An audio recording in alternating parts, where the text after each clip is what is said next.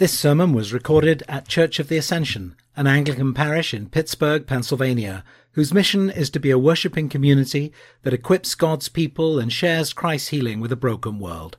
For more information, please visit ascensionpittsburgh.org. May I invite you to stand and have your music booklet with you? Flip it over to the back. And we are going to say the psalm together, and we will say aloud, Selah, and then we'll pause for a count of 5 before moving on, okay? Pardon me? Including at the end, indeed. Together. God is our refuge and strength, a very present help in trouble. Therefore we will not fear, though the earth should change, though the mountains shake in the heart of the sea, though its waters roar and foam, though the mountains tremble with its tumult. Selah.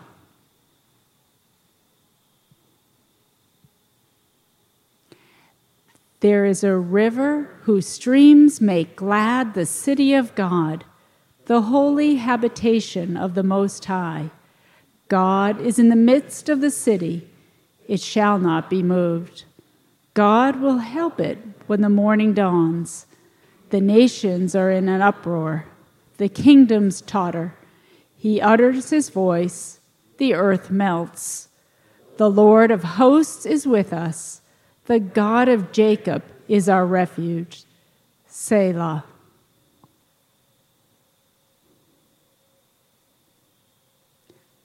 Come. Behold the works of the Lord. See what desolations he has brought on the earth. He makes wars to cease to the end of the earth. He breaks the bow and shatters the spear.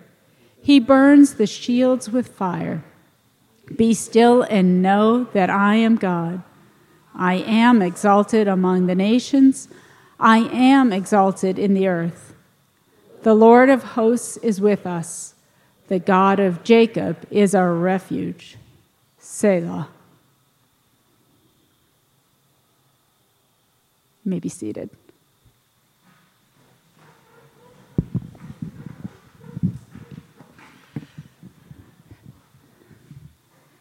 I think it was funny. You had to raise this up for the bishop and raise it up, and I'm the only one who's putting it down.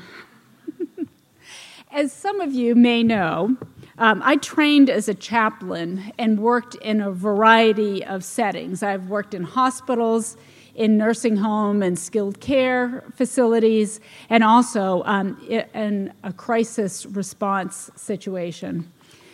In each of these settings, the people I cared for were typically out of their element. Often they were disoriented by the sudden onset of an illness, or their well-established routines and patterns had been suddenly disrupted, particularly as they moved to a care home, or they were displaced because of a catastrophic event. Life as they knew it had imploded. It left them, and oftentimes their families, devastated. In the midst of this chaos, one of the most uplifting and powerful things that a chaplain is called to do is to be a non-anxious presence. A non-anxious presence is a term originally coined by a Jewish rabbi and family therapist, Edwin Friedman, to describe an individual who provides calm, focused, collected environment. They create an environment that basically contains the anxiety of another, that it empowers another to become relaxed because the space is safe. Non-anxious is the opposite of what patients and residents and victims are typically feeling. And chaplains have a role in creating that safe space for people to have their feelings, to feel their feelings, to tell their stories, to find regulation as they move out of anxiety and find their way back to themselves again. While this is a role of a chaplain, this is also the role of a really good friend. Friends who know how to listen, to hear our stories, to hear one another. Often the journey is long, but the chaplain has a very limited time to provide a respite for the weary and anxious person. The role of the chaplain is temporary, it's situational, it's limited. And on a good day, chaplains might lighten the person's emotional load or spiritual load and bring temporary relief from those who are wearied by their journey. But what they can't do is bring the lasting peace that is needed. And there's only one who can bring lasting peace. And that's what Psalm 46 reminds us of. Psalm 46 is a psalm of confidence. The psalm, as we've noticed, is in 3 parts. Kevin helped us see that confidence and trust emerge as the psalmist looks back remembering what God has provided, particularly in the face of natural disasters in the earth and in the sea. It was about nature in that section of the psalm. Then Jonathan drew our attention to the confidence that we see in the hope for the future as the psalmist looks forward to God's provision, particularly in the face of political uproar. And Jonathan challenged us to be prayerful as we look ahead, DV, God willing, Deo Volente, at what some of our hopes are. What are the things that we're looking forward to as we lay our plans before the Lord? And we did that in the 4 quadrants plus extra time. This evening, we're going to look together at the final portion of the psalm, which we'll notice is about the present. Confidence and faith that the psalmist has in God's provision of peace. Interesting, the word peace is never used in this section, but it's pointing to peace throughout. So regardless of the desolations, the tumults, the totterings in the nations and on the earth, there is peace. So this 3rd section, we're going to dig into it, is verses 8 through 11. And in it, the psalmist is giving voice to the confidence that we can have in God's faithfulness and protection in the very present moment by looking at and noticing God's actions in making peace. In these final stanzas, we're celebrating that the Lord God is the source of long-lasting and non-anxious presence that we all need and desire. So let's look at verse 8. One of the things that I love about verse 8 is that it has 2 verbs that start the stanzas. Come and see. Come and see. In this, we see that God is inviting us to participate in looking at and noticing his unfolding story. The first part of it says, come behold the works of the Lord. I love that word behold. It's such a fabulous word. It connotes amazement and awe and expectation. So what are the works that we're to behold? Well, Kevin alluded to this earlier when he was talking about Hebrew poetry and that it uses parallelism. So the writer says something in the first stanza, and he says the same thing in the next stanza, but he says a little bit more, so we get more of a fullness of what he's trying to say. So when he says, come behold the works of the Lord, and you look at the next stanza, what are the works?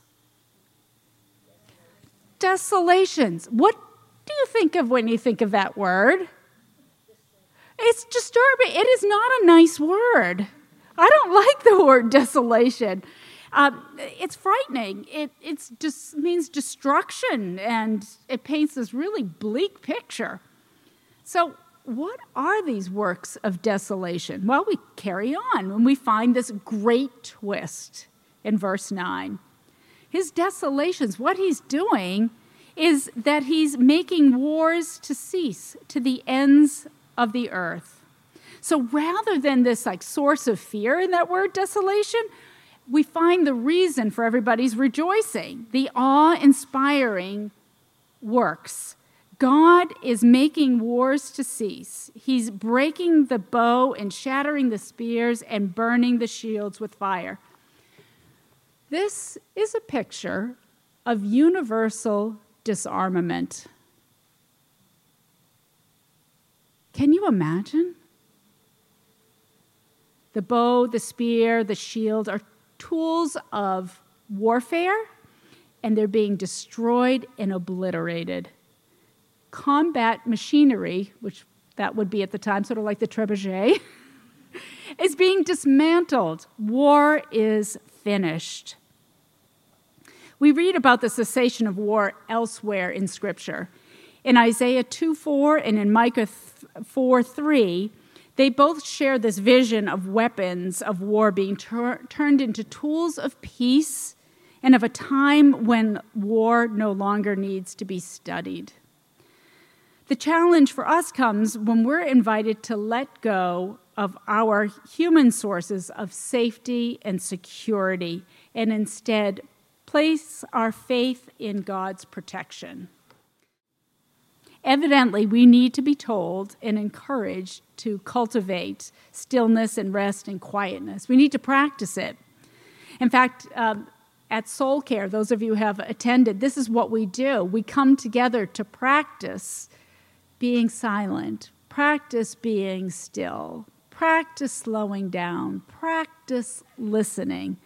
If you haven't come to a Soul Care, this is my pitch. We have one coming up next Saturday. Come join us. Come and see. Actually, I want us to take a few minutes right now to practice being still, and I have an exercise that can help with this. And some of you may have done this before. We're going to take that first part of verse 10, the be still and know that I'm God, and we're going to break it down to a very minimal prayer. Some of you have done this before. The first line will say the whole thing, and then I'll lead us the second line, and we'll have a little pause. Lead us the third line, we'll have a little pause, and we'll have the final line. So trust me, we're just going to be reading Scripture. Right? I'm going to say it first, and then you say it back, and then we'll pause. Be still and know that I am God.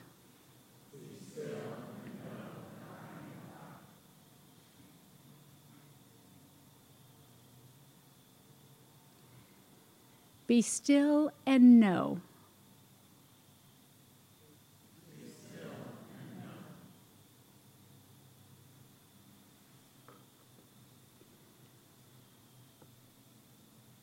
Be still.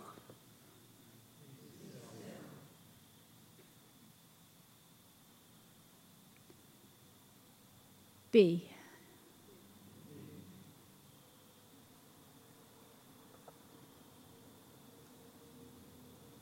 How many of you have done that exercise before? Yeah. It can be really relaxing to do that and just to ponder and marinate in this.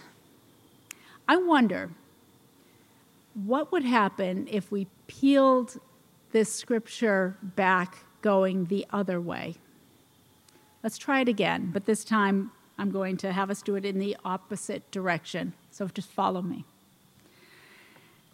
Be still and know that I am God.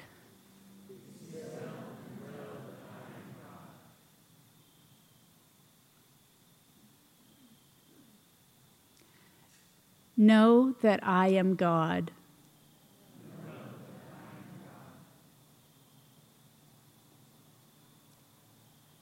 God says, I am God.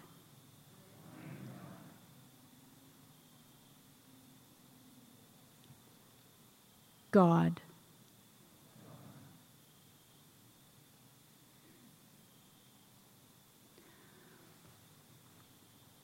Again, very relaxing.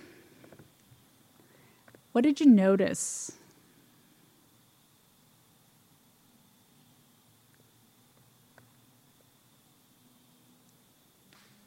Where you ended up was quite different, wasn't it?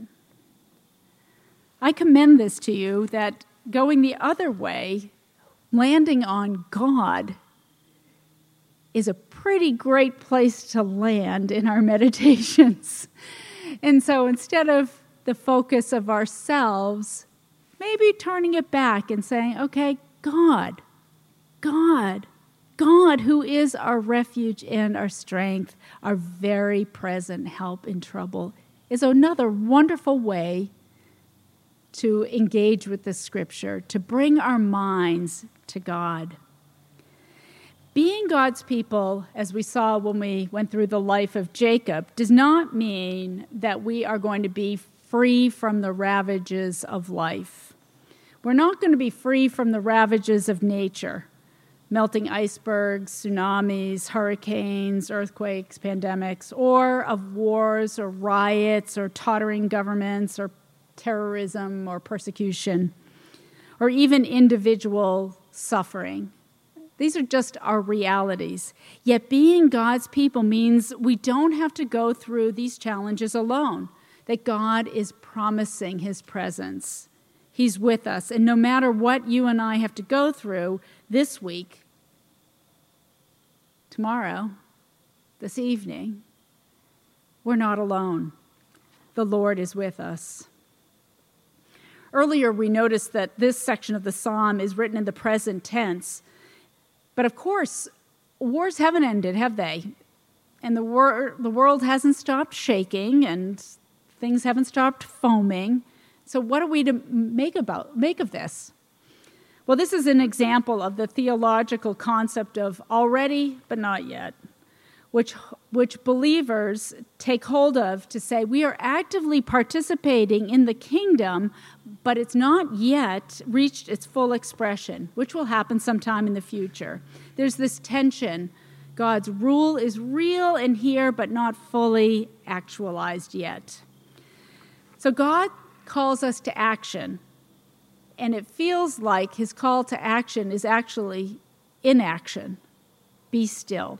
Be still for a while and regain confidence in God's goodness rather than moving back into the world that's not at peace, that we bring God, we look for God. Where is he now that we can join him in his peace and peacemaking? Bringing your non-anxious, God-confident self into a world that's shaking and trembling and roaring and foaming is such a gift. Such a gift to a world that is broken and in desperate need of his peace and healing. In confidence in God, in the certain hope that the Lord is with us, helps us join him in peacemaking. Each week at the Eucharist, the priest blesses us with these words. The peace of God, which passes all understanding, guard your hearts and minds in the knowledge and love of God and of his Son, our Savior, Jesus Christ, and the blessing of God Almighty. And it goes on. This is our equipping statement. This blessing, I was thinking about this with Jacob. He wrestled blessings twice, right? He wanted a blessing. One, he stole his brother's, but then he wrestled the other one because he knew a blessing was so important. And every week, we get a blessing. We don't have to wrestle for it. All we have to do is receive it. And it's this blessing of peace that we get to participate in God's peacemaking kingdom. We get to be a part of it. And the best way we can be part of it is to remember to whom we belong and what kind of God we serve. And our God is our refuge and our strength, a present help in danger. There's such a variety of ways and opportunities for us to engage in works of peace, works of compassion, works of justice, works of healing. We engage in peacemaking as we expose the exploitation of the weak by those in power. When we work for justice, when we broker reconciliation, when we resist violence, when we care for the most vulnerable populations, when we protect widows and orphans and refugees, when we serve the marginalized and the poor, when we provide for the homeless, when we visit prisoners, when we welcome foreigners and refugees, when we comfort the dying, the lonely, the suffering, when we support and relieve other people's suffering, when we care for the sick and the afflicted and the addicted. These and many, many more ways are we invited and sent out into the world to make peace, because God has equipped us by the power of His Holy Spirit to be peacemakers for His kingdom. God's rule and reign is cause for celebration. Psalm 46 ends with the congregation joining in the refrain that we have been learning. God, the Lord of hosts, is with us. The God of Jacob is our refuge. Let's say that again. Let's stand up and say the whole psalm together in a spirit of just celebration for all that God has done in the past, in the future, and in the present. Together, God is our refuge and strength, a very present help in trouble. Therefore, we shall not fear, though the earth should change, though the mountains shake in the heart of the sea, though its waters roar and foam, though the mountains tremble with its tumult. Selah. There is a river whose streams make glad the city of God, the holy habitation of the Most High. God is in the midst of the city. It shall not be moved. God will help it when the morning dawns. The nations are in an uproar. The kingdoms totter. He utters his voice. The earth melts. The Lord of hosts is with us. The God of Jacob is our refuge. Selah.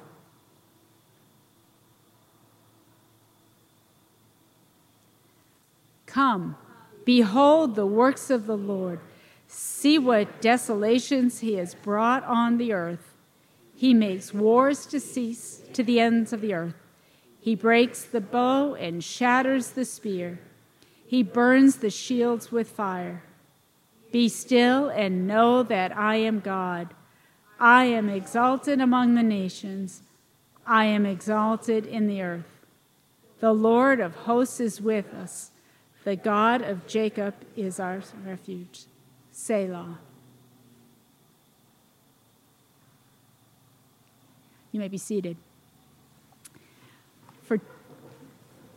In about 45 seconds, I'm going to ask you to turn and once again get together with a few people and answer this question.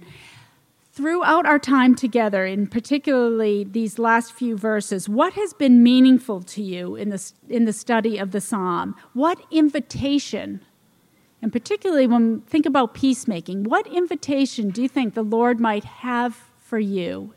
Share it with one another. You'll do that for 5 minutes, okay? Go.